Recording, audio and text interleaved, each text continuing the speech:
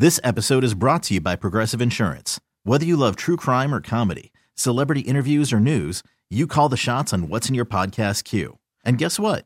Now you can call them on your auto insurance too with the Name Your Price tool from Progressive. It works just the way it sounds. You tell Progressive how much you want to pay for car insurance, and they'll show you coverage options that fit your budget. Get your quote today at Progressive.com to join the over 28 million drivers who trust Progressive. Progressive Casualty Insurance Company and Affiliates. Price and coverage match limited by state law.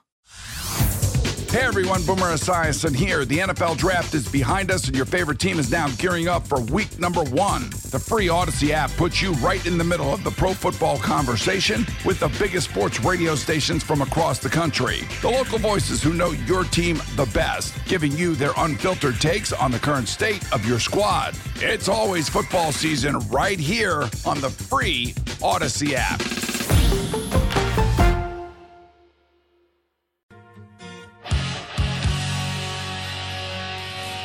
Terps lose at Northwestern last night, 72-69, despite 36 points from Jameer Young.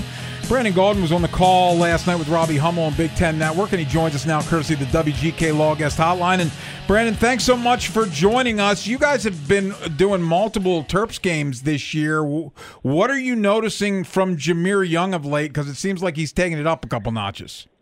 Yeah, I mean, he's been fantastic. I think it's just a classic case, and we saw it from him at times last year, of an older guy that's really good, that realizes, hey, this team needs him to kind of carry them on his back. He is clearly the alpha. He's the best player, and at times he just kind of takes things and runs with it literally and figuratively.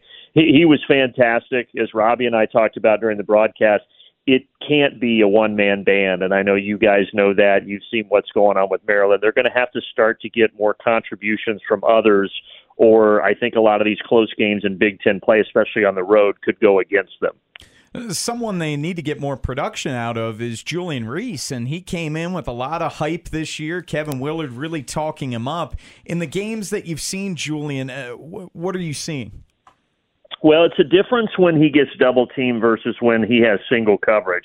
So against Illinois, when they won at Illinois, the Illini, I think, made a mistake in only putting one defender on him and not bringing an extra defender. And what he did was he carved him up. He looked dominant. And I think he took it personally, the fact that he only had one defender on him. Northwestern had a great game plan. They helped at the right time on both blocks, and I think it really disrupted Julian. He had 5 turnovers in the first half, and the big reason why was the double would come on the block, and he would try to skip to the opposite wing, and then somebody would be there and intercept the pass and go the other way. So, look, what does that mean? That means that this is going to continue to happen to Julian Reese. Most teams are going to defend him like Northwestern and not like Illinois. He's going to have to become a more proficient passer. He's improved in that area, but he can't have lapses like last night where you go on the road and you have 5 turnovers in the half. That's just really going to hurt Maryland. So when he cannot score, when he attracts a double, he's got to become better at passing out of the post to find somebody else. And then also when he does find that person, Maryland's going to have to start knocking down some outside shots. They don't need to shoot 40% from 3. That's not realistic. But 27%, unfortunately for them, is just not going to cut it. Just from an effort standpoint and a competitive standpoint, and I guess a consistency standpoint, though, do you feel like we're safe in saying they've kind of turned the corner, that whatever was said or thrown or done at that halftime against Michigan, where it looked like they were going to blow one at home, where they're usually pretty ironclad against an inferior team, it feels like they are more in this Big Ten fight now than maybe 2-3 weeks ago? No question. And I think that starts with Dante Scott.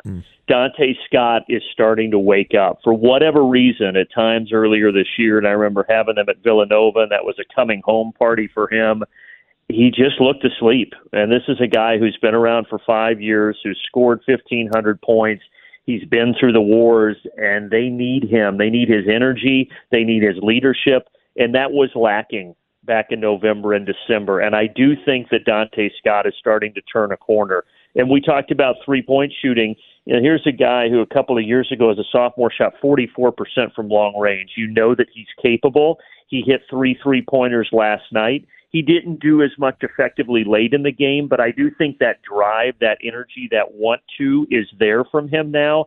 And I sure hope that continues because I think that can really change the trajectory for Maryland here the rest of the way. We're talking to Brandon Gaudin. It's Inside Access here on the Fan. Brandon, I'm curious because we had high expectations for this team this season. Frankly, we thought they'd be better than they were a year ago. What did you think of Maryland coming into the season? I thought they would be better too, but I thought that some of that would hinge on whether or not this freshman class could shoot the ball. And look, Deshaun Harris-Smith, I think, is just unfortunately not a great shooter. He's going to, over time, bring other skill sets that certainly are valuable at the Big Ten level. But right now he's shooting 17% from three, and maybe he can improve that, and I think he will. But to ask him to jump from 17% up to 35% might be too much. But the guy that I hope can shoot it better over the long term is Jamie Kaiser. He has a shot that looks good. He was billed as a shooter in high school. And I think Kevin Willard didn't say this to me, so I don't want to act like I'm putting words in his mouth. But I'm guessing Kevin Willard thought that he was going to get more production from Kaiser, and that could have really helped stretch the floor. So those are the two guys that I think, look, they're going through some freshman growing pains right now, and maybe they were thought to have been a little bit better, a little quicker than they have been, and that has handicapped Maryland a little bit. But what happens, again, when you cannot shoot the ball on the perimeter, whether it's those guys or whoever else is shooting the basketball from outside, then that allows the other teams to focus more on doubling Julian Reese. And when that shuts him down, it basically becomes Jameer Young versus the world. And a lot of times in Big Ten play, that's just going to be too much for Maryland to overcome. It's still pretty early in conference play, but the Terps' opponent last night, Northwestern, they made the tournament last year, won a game in the tournament before falling to UCLA. They're currently third in the standings. Where do you see them in the mix in the Big Ten? I think outside of Purdue, and even though we've seen Purdue lose a couple here recently, so obviously Wisconsin may be all of a sudden the team to beat in the Big Ten, but I still think Purdue's the best team. And then I think after Wisconsin, it gets pretty muddled. I think there's just a group of teams that is good enough to make the tournament for sure, but it's just going to be kind of cannibalism the rest of the way. And we saw that a lot last year too. And I put Northwestern in that mix of teams. They are good enough to make the tournament. There's no question. I think it's going to be similar to last year where you get into late February, early March, and all of a sudden these games get put under a microscope because they're so big. Every game feels like a bubble game. And my guess for Northwestern, late February, early March, they're going to be hovering around 500 in Big Ten play, maybe a game or two above, and they're going to be playing for their postseason life. And look, maybe Maryland will be in that spot too. I know right now Maryland fans are thinking, well, I don't know, this might be a lost season. And I get it. They don't have enough quality wins right now, really just that one at Illinois that sticks out. But the thing about Big Ten play is that pretty much every game you play, with the exception this year of just a couple of teams, Penn State being one of them, but every game is kind of a chance for a quality win.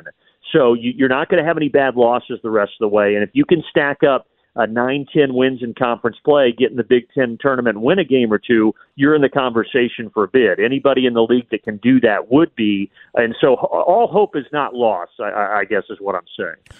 Well, and those road wins are so hard to come by. You obviously call games throughout this conference in different settings.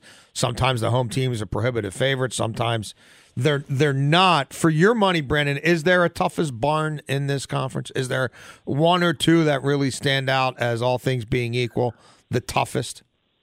I think Mackey has become the toughest. I think 10 years ago it was still tough, but not what it is now. It has been built into this crazy venue where it's such a hot ticket, and it's near. Unless you have season tickets or you're one of the students that gets access to get in there early, it's hard to get into that game. And it's different. Like Assembly Hall at Indiana is a different feel because it's such a bigger venue. The ceiling is a lot higher, 17,000. Mackey's 14,000, but the ceiling is low and everybody's on top of you, and it's a tin roof, and the noise is just deafening. So I do think right now, I think it shifts. There was a time when Michigan State maybe was, but I think right now Mackey's probably the toughest venue. Is Maryland second tier, third tier? Where do you put them? Oh, Oh, definitely not third tier. No, second tier. I put Maryland when that place is full. You know, I've been there sometimes for those early tips and traffic in that area. You guys know it's tough to get there, and so it can be a sleepy crowd at the start. But no, when that place is full, it's right up there near the top. And I'm not just saying that because I'm on there with you guys. It's just a fantastic atmosphere. Brandon Gaudin, Big 10 Network. Thank you so much for your time. We appreciate it. Thank you very much for having me. Hey everyone, Boomer Esiason here. The NFL Draft is behind us and your favorite team is now gearing up for week number 1. The free Odyssey app puts you right in the middle of the pro football conversation with the biggest sports radio stations from across the country. The local voices who know your team the best, giving you their unfiltered takes on the current state of your squad. It's always football season right here on the free Odyssey app.